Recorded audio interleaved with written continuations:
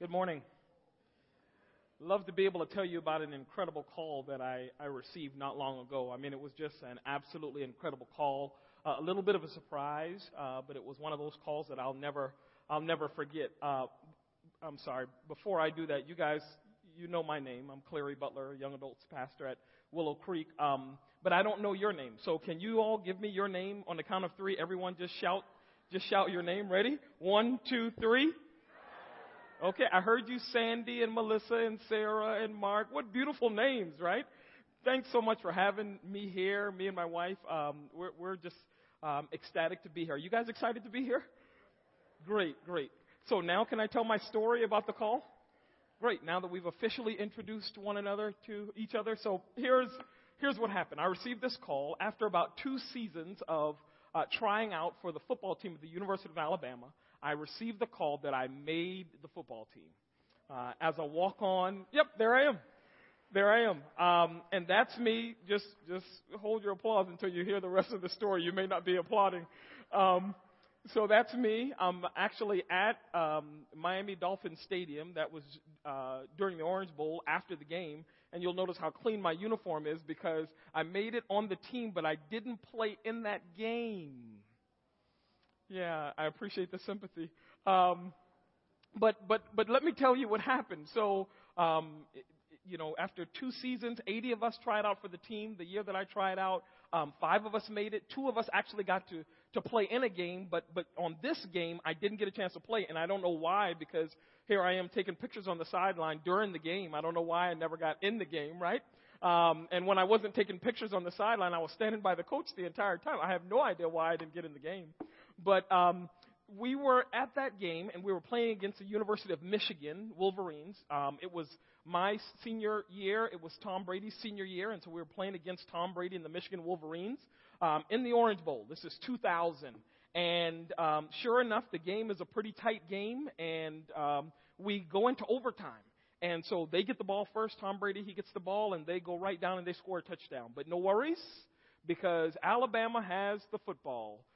The Crimson Tide, right? 15 national championships. We were number 3 in the nation that year. We didn't take a Big Ten team seriously. I don't know who does. This is the time when you say just roll tide, right?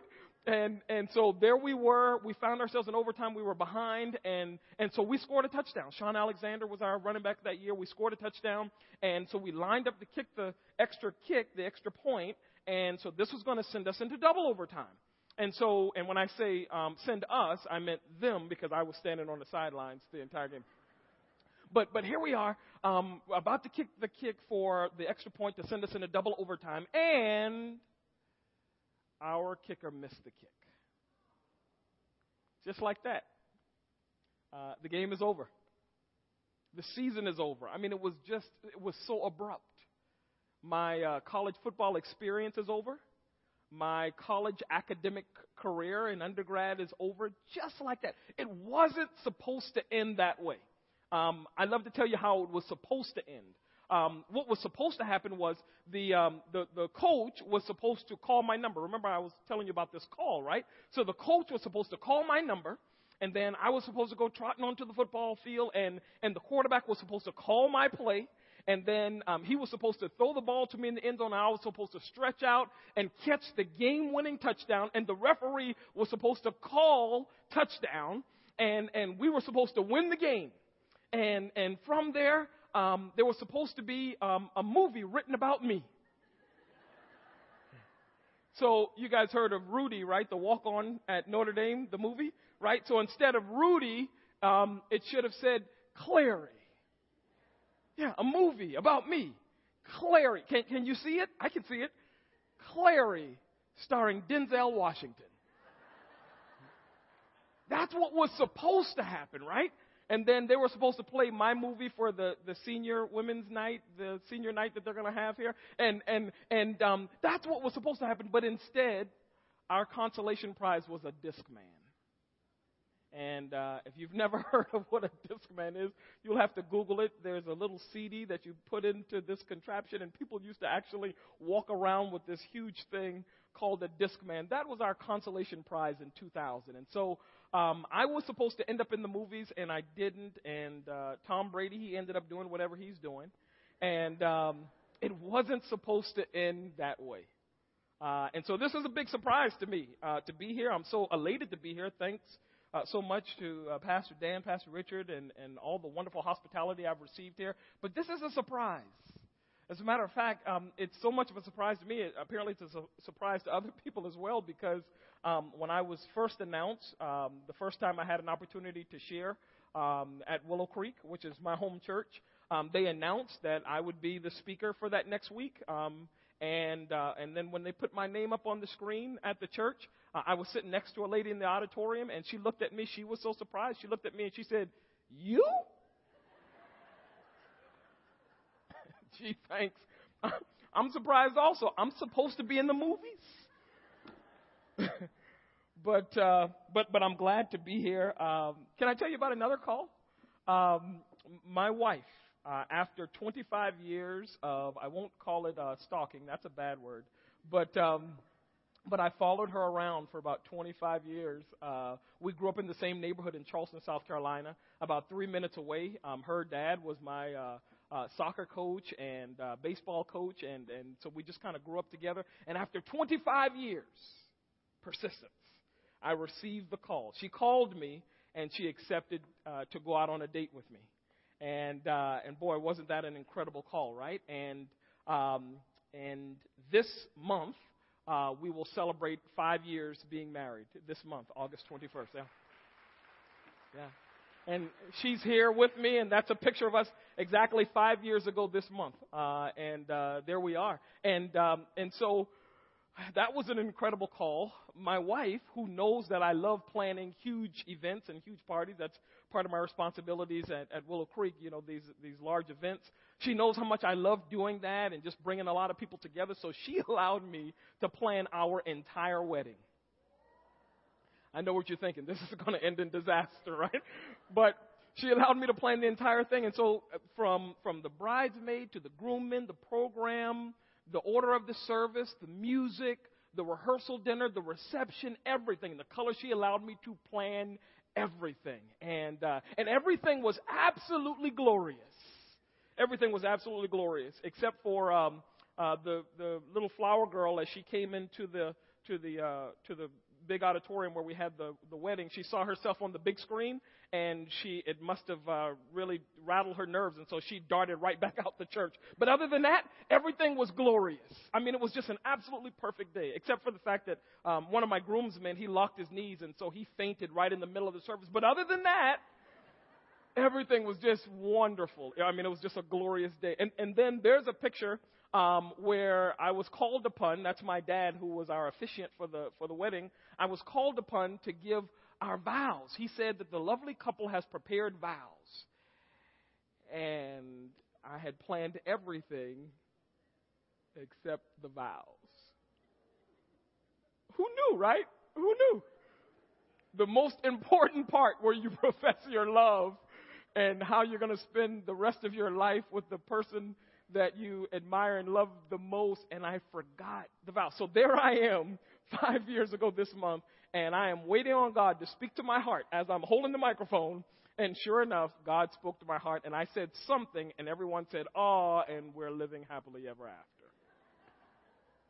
Can I tell you about one more call? And incidentally, I did mention that she's here. We don't have any children. She has a dog. And so if you guys are looking for a dog, it's for sale, right? One more call. So I went to this concert, which was called, it was the Hillsong concert. It was at our church, August 29th of last year. Really good concert. Hillsong from Australia, they came in town, and I mean, it was a really good deal. And so I was there, and about halfway in, there's this evangelist called Christine Kane. She was up, and she's a powerful communicator, and so she was praying and just kind of sharing the good news of Jesus. And I kind of got a little tired. It was a Friday evening. I got a little tired, so I figured I wasn't going to stay for the rest of the concert. So when she was done, I headed home. I got home, and about 3 minutes after I got in the door, we received another call. And this time, my wife picked up the phone, and I must have looked away for a second, because when I looked back, my wife was frozen, and she had dropped the phone. So the first call I received was the call for football, right? That was the first example. I didn't get the call that I wanted. I wanted to be the star of the game. I didn't get the call that I wanted. The second call was a call that I got, but I didn't know what to say. I was speechless standing at the altar when I was called upon to recite the vows. The third example, I'm not sure I really wanted this call. Not sure. Can you think back to a time when you received a call that really changed your life? You think back to a moment in time when everything changed. That's my first question. I've got maybe 3 questions, and then we'll call it a day. The book of Job starts with a man called by God and loved by God, one of the wealthiest men on earth, an incredible family man, incredible father, a provider. He has oxen and cattle and land. And I want to share the words of Gardner C. Taylor because he really gave a great synopsis of what Job is all about. So I just want to kind of share how he said it because I really can't say it any better than the way that he said it. And Gardner Taylor was a distant mentor of mine.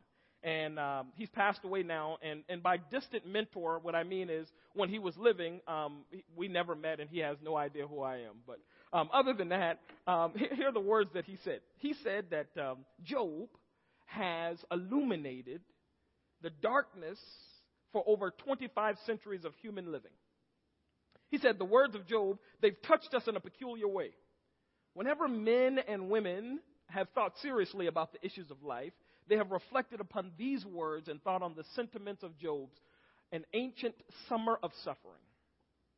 These words speak to the most authentic nature of our human existence. It's the whole book of Job. It's an accurate transcript of human life. It's a curriculum vitae, resume of what the human condition is all about. You've read Job, and so you know that it speaks of tears and laughter, joy and sorrow, success and adversity, hopefulness and hopelessness, sunshine and storms, all touched by the living presence of the everlasting God. Customs go in and out of style. Clothes go in and out of style, right? Bell bottoms, hammer pants, you guys remember those things. Personal fashion goes in and out of style. Popular genres of music, they go in and out of style. As a matter of fact, everything goes in and out of style except for the Discman. The Discman does not come back in style. So almost everything comes in and out of style. And baseball cards. Baseball cards don't come back in style. My father told me 20 years ago, he said, if you just hold on to these baseball cards, one day they're going to be worth a fortune. And so I did. I held on to those baseball cards, and I kept them in mint condition, and to this day, I have 3 shoe boxes full of mint condition baseball cards, and 20 years later, they aren't worth a hill of beans. So almost everything comes in and out of style. But there is one thing that never goes out of style. Men and women, since the beginning of time, cry in all cultures, cross-culturally and in all languages. People weep in despair in all cultures. There is a common denominator. Taylor called it a brooding presence in all of our lives. God that evaluates the whole of human existence, sub spacia aeternitate, under the very light of eternity. And even though we don't always sense God's presence, He's there. From Job comes these familiar phrases. God gives and God takes away. Blessed be the name of the Lord. Though He slay me, yet will I trust Him. And all the days of my appointed time, I'm going to wait until my change comes. Job is the model of faithfulness, so much so that God allows Job to be tried. He allows Job to be tested, to be tempted. And so here comes the first call for Job. Job, you've been robbed, the caller says. Some Sabaeans have raided your property, stole many of your animals, and they've killed all of your farmhands. While Job was finishing that call, another call came through. The back of your property, Job, has been struck by lightning, and it has killed all of your shepherds. While Job was finishing that call, here comes another call. The Chaldeans must have heard of what the Sabaeans did, and so now they have also raided your property. The Chaldeans have stolen all of your camels. Can you imagine how difficult it must be to steal a camel, right? Come on, camel. Okay. So while he was finishing that call, here comes another call. A tornado just touched down to your oldest son's home. It's killed your oldest son. While Job was finishing that call, he received another call. Actually, all of your children were having a feast with your oldest son at his house on your property, and all of your children have now passed away. While Job was finishing that call, he received another call. This time it was from his doctor. Job, you have an incurable disease. It doesn't look good. There isn't anything that I can do. I'm sorry. This man is in the middle of a storm. I'm cool with a little rain, but this is ridiculous. This is a storm like we've never seen. I'm cool with a little rain because I don't like a whole lot of sun. Chocolate melts in the sun, so I don't like a lot of sun. But this is too much. This is too much. He's in the middle of a storm, and I'm cool with a little bit of rain. Short people, not that I'm short, but short people have an added benefit in the rain. Did you guys know this? Short people, they are the last people to get rained on. Added benefit. Who knew? The first to drown, but the last to get rained on. And so you take the good with the bad. But this is too much. This is a storm like we've never seen. This is ridiculous. Make it stop. Job, stop answering the call. The 19th chapter finds this man, Job, enduring his friends who have for 18 chapters confronted him. They've criticized and mocked and accused and indicted and condemned and blamed him for 18 chapters. And in the 19th chapter, he can bear it no longer. This is his reply to their heartless judgment and their long vitriolic indictment of his calamity as they sit around the bedside of his misery. He says to them, "Why will you vex my soul?"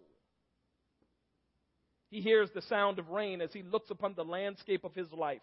Once there had been the laughter of children, fruitful fields and bustling cattle and blissful sheep, but now the forecast is filled with rain.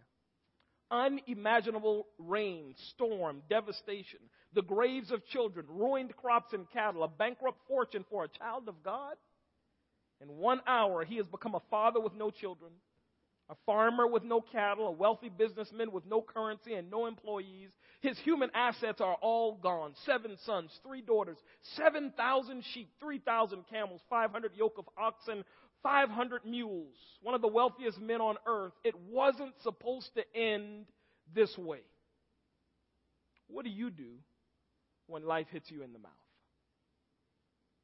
Job says to his friends, "Why will you vex my soul? Break me into pieces with words. 10 times have you reproached me. You're not ashamed that you make yourself strange to me. Maybe I have made a mistake, but why would you magnify my condemned condition?" And beyond that, he says, God seems to be my enemy. Last thing I need is for my friends also to turn against me. We humans really can bear almost anything. Can bear almost anything in the darkness of our human plight. When we reach out our hands, trembling and pleading, when we reach out our hands, the great hands that once waved upon the universe and said, "Let there be," and placed the mountains in place and curved the edges of the sea and balanced the hills with the valleys, if that great hand will take our hands when we reach our hands out trembling, we can bear almost anything. But for Job, the window as he looked upon the landscape of his life has dimmed. It's raining. He's in the midst of a storm. August 29th, that day, after the Hillsong concert, I got home. 3 minutes after I got home, it's about 9 o'clock-ish at night, on a Friday evening, received that call. My wife picked it up. I looked at her. She was frozen. She had dropped the phone. And so I picked up the phone, realized that it was her doctor. And we had been waiting on some test results, but this is a little unusual because it's 9 o'clock on a Friday evening. So you really don't expect a call from your doctor. But I picked up the telephone, and I said, "Hey, Doc, what's the word?" And he said, words that I hope you never have to hear in your life. Your wife has cancer.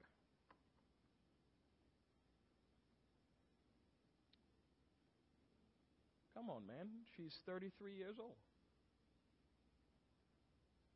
She's not even supposed to get checked for that type of cancer until after she's 40. Would she live? Would she die? How painful will this be? How costly will this be? What do we do now? What do I do now? What do I say now? If God be for us, what difference does it make who's against us? If God be for us, then our enemies are like gnats passing time until they happen to stumble across the opportunity to disturb someone else. If God be for us, incidents, accidents, and calamity can only come but so close. Somebody shout, if God. If God be for us, we can look in the very face of adversity and evil and hatred and say, I forgive you, if God. But, my dear friends, if it seems that God is against us, what else is there left? I don't know why in the middle of a storm, in the middle of rain, it sometimes seems, if I'm just going to be honest, as though there isn't a friend that we have on earth. Margaret Shepard said, sometimes the only available transportation to your destiny is a leap of faith. John Perkins said, we can't avoid pain. We are redeemed and renewed through pain. Chris Cleave said, a scar means you have survived. Have you ever felt like most days you're strong enough to take just about anything, but not today? That's how I felt. But if you've learned, or we have learned anything from Job, we must learn that you can't have great victory without great sorrow. You can't have great triumph without a great trial. Only God can fill the void left and emptied by the issues of this life. Charles Spurgeon, the great theologian and pastor, he had rheumatoid arthritis that made his life nearly unbearable. Another theologian, Henry Nouwen, he wrestled with the theology of his personal identity that nearly crushed his faith. King David of the Old Testament and his son Solomon, they had problems with the ladies, problems with their flesh. The Apostle Paul said, I bear on my body the marks of the Lord Jesus. My pastor, Bill Hybels, after he was 18, he left his job and he fell into the deepest, darkest time of his life before finding the presence of a living Savior. Mrs. Job, Job's wife, she looks at him and says, we don't have any more money. Property is all destroyed. Our children are gone. I'm going to have to bury them. It looks as though I'm going to have to bury you as well. Why don't you just give up? Why don't you just renounce your faith and die? Now, to show you that my faith can never be compared, and my wisdom, if there is any, can never be compared to the wisdom and faith of Job, his wife said, curse God and die, and he didn't. My wife said, buy me a dog, and I did. Who had greater faith? Second question, how will you respond when the tide of life turns against you and all you can see are storms? How will you respond? It is our Lord that John wrote about when he said, he is worthy because he was slain. The blood marks in his hands are the seal of authority. And maybe that's it. Our redemption and deliverance lies in the solemn appointment and occasion to walk the way of Jesus. To walk the way of suffering, to walk the way of difficulty, to be able to experience the way of the cross. Maybe that's where our deliverance lies. This word that's used in the 19th chapter of Job, Redeemer, is Gaal in the Hebrew, which also means deliverance. So Redeemer, deliverance. And so maybe we get our deliverance by going through the difficulty. You know, I had the opportunity 2 weeks ago. I was actually in Jerusalem. I was in Israel. And I went the way, those of you that have been there, you know that right there on the Mount of Olives, there's a space where you can sit, where they believe that Jesus himself sat as he looked over the old city of Jerusalem. And he wept tears as he considered the plight of Jerusalem, because they were and still are fighting over physical territory when he spent his life talking about a new Jerusalem or a kingdom that's not made with hands. Are you guys with me? And so I had an opportunity to sit there before I walked towards Gethsemane, and then we walked into Jerusalem, just walking the way of the cross. And maybe the reality is that our redemption and our deliverance lies in the solemn appointment and occasion to weep bitter tears and go to our own Gethsemane and climb on our own Calvary. Maybe that's where redemption is. Job said, God has overthrown me and trapped me in his mitt. He has fenced up my way that I cannot pass. He has set darkness in my sight. Job said, God has stripped me of my glory. He has taken the crown off of my head. Job said, God has destroyed me on every side and my hope.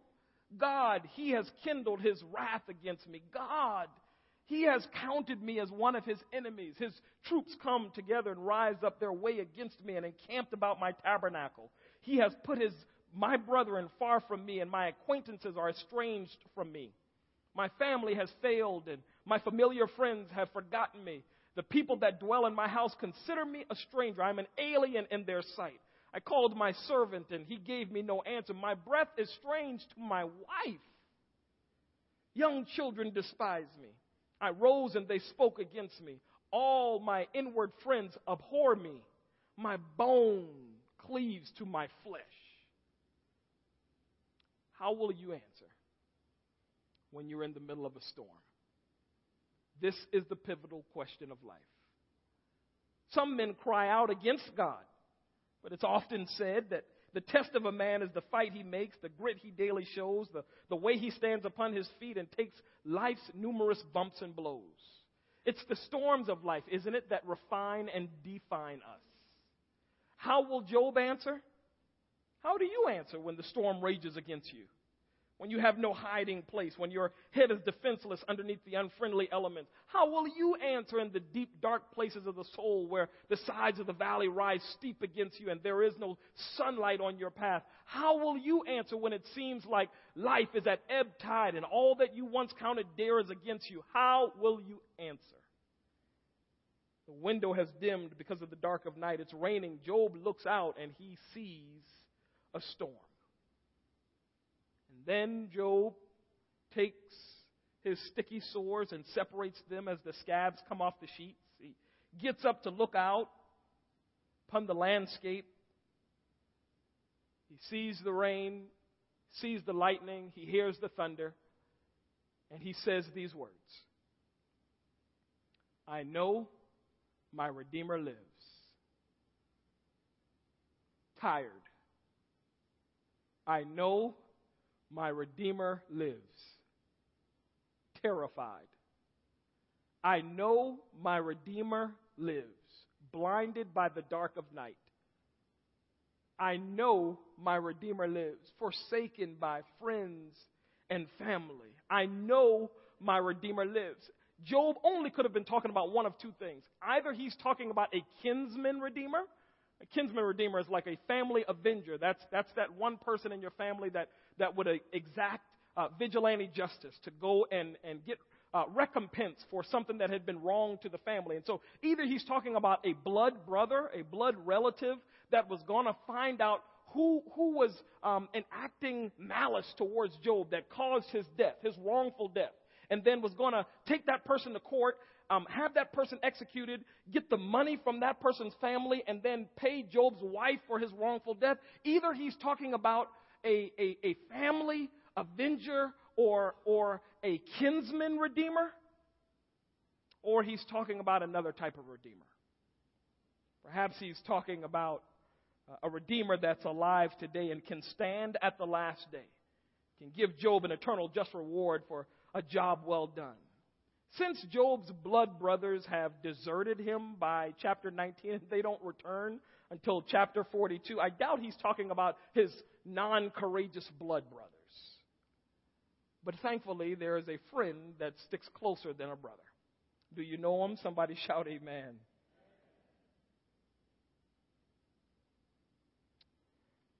Job must have been talking about a living Savior, one that will remain on earth, when he said, I know my Redeemer lives. Job doubles down and turns to God instead of away from God. He's saying that there must be a God somewhere.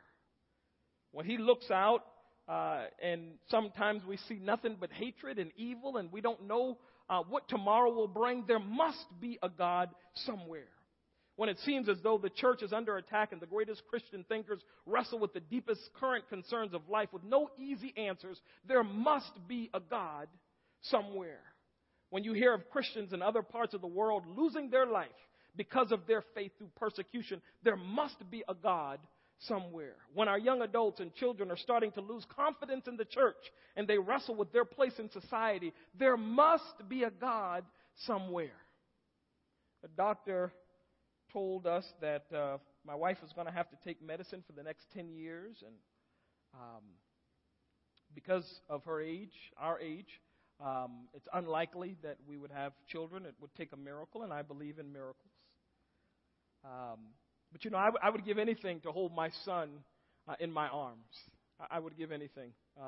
God had a son, and he gave his son to atone for our unrighteousness. He gave his son away. I couldn't give my son away. I would give anything to have a son, and to give him away, I couldn't do it. My wife has a dog. You can sacrifice the dog. Take the dog. But not my son. That's proof that there must be a God somewhere. Though the night may be very dark, there is a God somewhere. And Job goes on to say and gives this great foreshadowing by saying, when skin worms destroy this body, in my flesh I shall see God. So you want to know, how can you sing in the rain? How can you answer the question, the pivotal question of life, even in the midst of a storm? Here's how Job did it. He looked forward and said, even when skin worms destroy this body, yet in my flesh I shall see God. It takes great faith to believe in the not yet. Do I have a witness today? Some people call it high religion, to trust that the best is yet ahead. That's the great eschatological hope of the Christian life, that even though this body is destroyed, in my flesh I shall see God. He says, whom I shall see for myself. This word shall is a type of foreshadowing, and it must have been what Paul was talking about when he said, I believe, or I reckon, that the sufferings of this present time are not worthy to be compared with the glory that shall be revealed in us. This must have been what Isaiah was talking about when he said, every valley shall be exalted, and every hill shall be made low. The crooked way shall be made straight, the rough places shall be made plain. The glory of the Lord shall be revealed, and all flesh shall see it together. This must have been what David was talking about when he said, I'll bless the Lord at all times, and his praise shall continually be in my mouth. My soul will make her boast in the Lord. The humble will hear about it and be glad. Oh, magnify the Lord with me, and let us rejoice and exalt his name together. I thought this is a great opportunity for us to put our hands together and let's magnify the Lord together. Let's exalt his name together. This must have been what Jesus was talking about when he said, blessed are they that mourn, for they shall be comforted. Blessed are those that endure great difficulty and persecution. Jesus said as he stood on the mount and looked over into the Sea of Galilee. He said, blessed are they that endure great difficulty and persecution, for they shall inherit the kingdom of God. The way may be dark, but the morning shall come. Do you all believe that? The way may be hard, but it is bound to become filled with the sufficiency of grace. I know my Redeemer lives, and he shall stand for me at the last day. And even though skin worms destroy my body, in my flesh, I shall see God. Here's my third and final question. Has God ever delivered you? Because if he has, he can do it again. The probability of us existing as human beings was 1 in 400 trillion. And so I find it hard to believe that we are a mistake. I find it very reasonable to believe that God loves us more than I can describe. He will not abandon us now, especially in the midst of difficulty.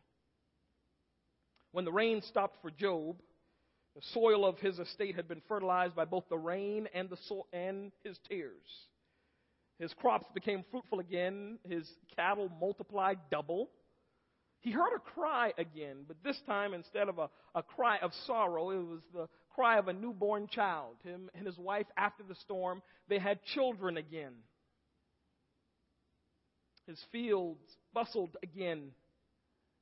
He was able to steward his resources again. God blessed him after the storm. And so the reality is, Job did not lose his mind in the middle of the storm because he must have known that God had something for him after the storm. And that's a great word for all of us. Even in the midst of any difficulty we may face, don't lose your mind in the storm, because you're going to need your mind for all of the great blessings God has for you after the storm. That's another reason to praise God. Somebody shout amen. So what should you think? As I'm concluding, what should you think? Imagine a world where God might have a greater purpose for your pain. Maybe there is something He's trying to do through you or in you as a result of your troubles. My wife, in the midst of her battle, she had to battle flu and pneumonia. She lost her hair and many other difficult things that I don't have time to explain, but she's now done with the difficulty of chemotherapy. She's done with radiation. She only has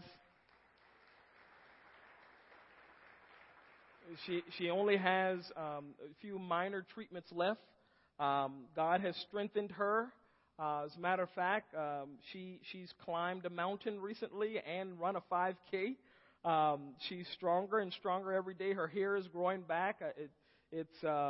It's so beautiful. She's got hair like fine silk, and she's got eyes like dotted pearls, and she's got a body like Venus de Milo. I mean, God really has blessed me.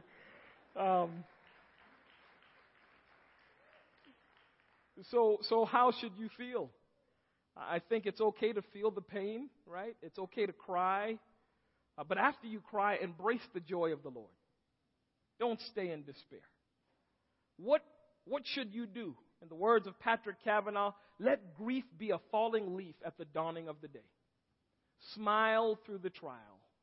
Sing in the rain. Here's my final challenge. Every one of us is on an incredible journey. We're all living in an award-winning movie drama called life. I finally made it to the movies. For some of us, it's an action film. For some of us, it's a mystery. Others of us, it's a thriller or a comedy, maybe even a romantic comedy. But don't allow one bad scene to cancel your entire movie. Let's allow God to be the star of the show, the best actor, and the main character. As a matter of fact, the oncologist, my wife's oncologist, when he gave me this binder, and I guess it was supposed to be the last scene of my wife's movie, perhaps, as he gave me the glim percentage chances of her being able to survive. He had no idea that I was going to use this binder to share the words of hope today, that our Redeemer lives.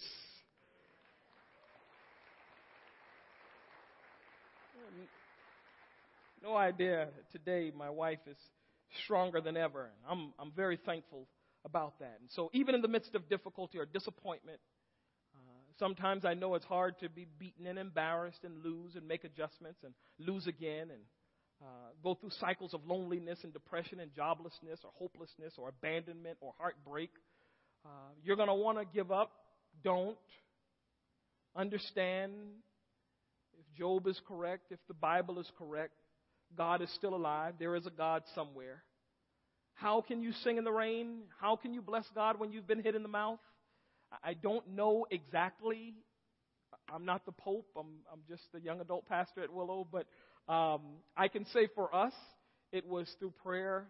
It was through surrounding ourselves with our small group that was encouraging. Could you imagine if Job had surrounded himself with believers instead of the non-believers? So if you're going through, I would encourage you to do that. It was our small group that sat with her for 4 hours of chemotherapy sometimes. Just being around people that were encouraging. It was plugging in and serving and having a laser focus on what God had for us to do. That's what I would suggest. I would not suggest buying a dog. I would not suggest that. But I'll tell you that God is He's still able. And all of us will probably at some point in our life receive that call. And maybe one or two of you have already received it, and you don't even have enough strength to say, I know my Redeemer lives. If you don't, let me say it for you. He lives. Would you stand? Love the privilege of being able to pray with you. Thank you so much for letting me share part of our story with bowed heads. Dear God, we're so grateful that you remind us often through your holy word that not only were you alive, but you are alive. So we pray that you would walk with each of us every day with simple reminders that you are our Redeemer. Simple reminders that we can sing in the rain. Now may the words of my mouth and the meditation of my heart be accepted in your sight. You are our strength. You are our Redeemer. In Jesus' name. If you agree with that prayer, would you shout amen?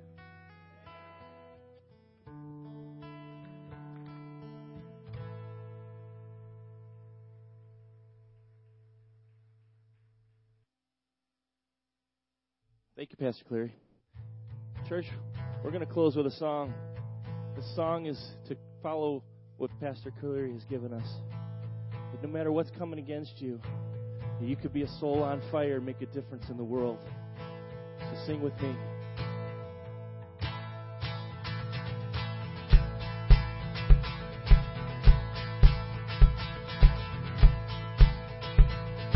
God, I'm running for your heart. I'm running for your heart till